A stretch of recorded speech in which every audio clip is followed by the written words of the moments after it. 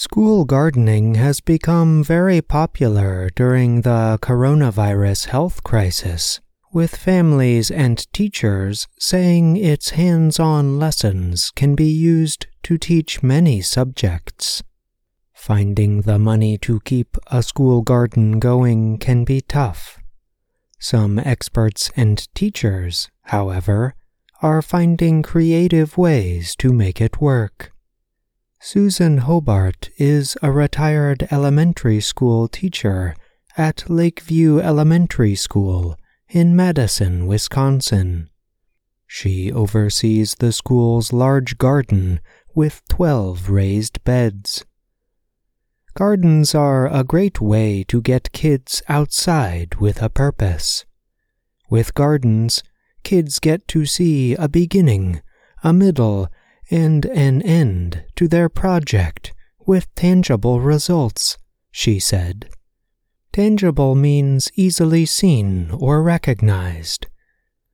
Hobart added that the gardens help calm the kids and give them a whole different perspective they wouldn't have just sitting at desks. Each spring, the school's program gets plant seedlings grown through a training program at a nearby prison. A church group comes during spring break to prepare the garden for the children's return. Over the summer, a volunteer takes care of the garden.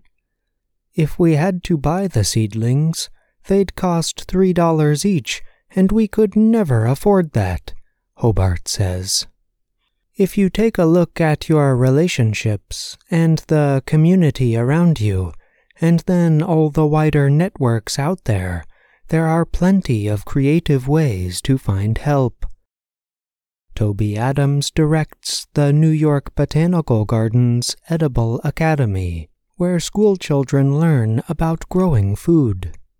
Adams said that interest in school gardens increased after Michelle Obama planted a garden at the White House and invited school children to help. Adams added that there has been another increase in interest since the coronavirus health crisis started. School gardens can teach lessons in health, science, social studies, and even arts classes. Giving kids the opportunity to move outside, get their hands dirty, and find worms, especially if their teachers are excited about it, that's huge, Adams said. For schools without space for even a small garden, turning to local botanical gardens and parks can sometimes be the answer. We are located in the Bronx, which is basically wall-to-wall 6-story apartments. There's limited space and vandalism, and it's hard to find a good place to gather 30 kids, not to mention issues like water access, says Adams. Adams said that gardens do not have to take up a large area outdoors. It could be a container garden. There are all kinds of gardens and ways it can work, he said. Ron Finley supports teaching city kids about seeds and growing.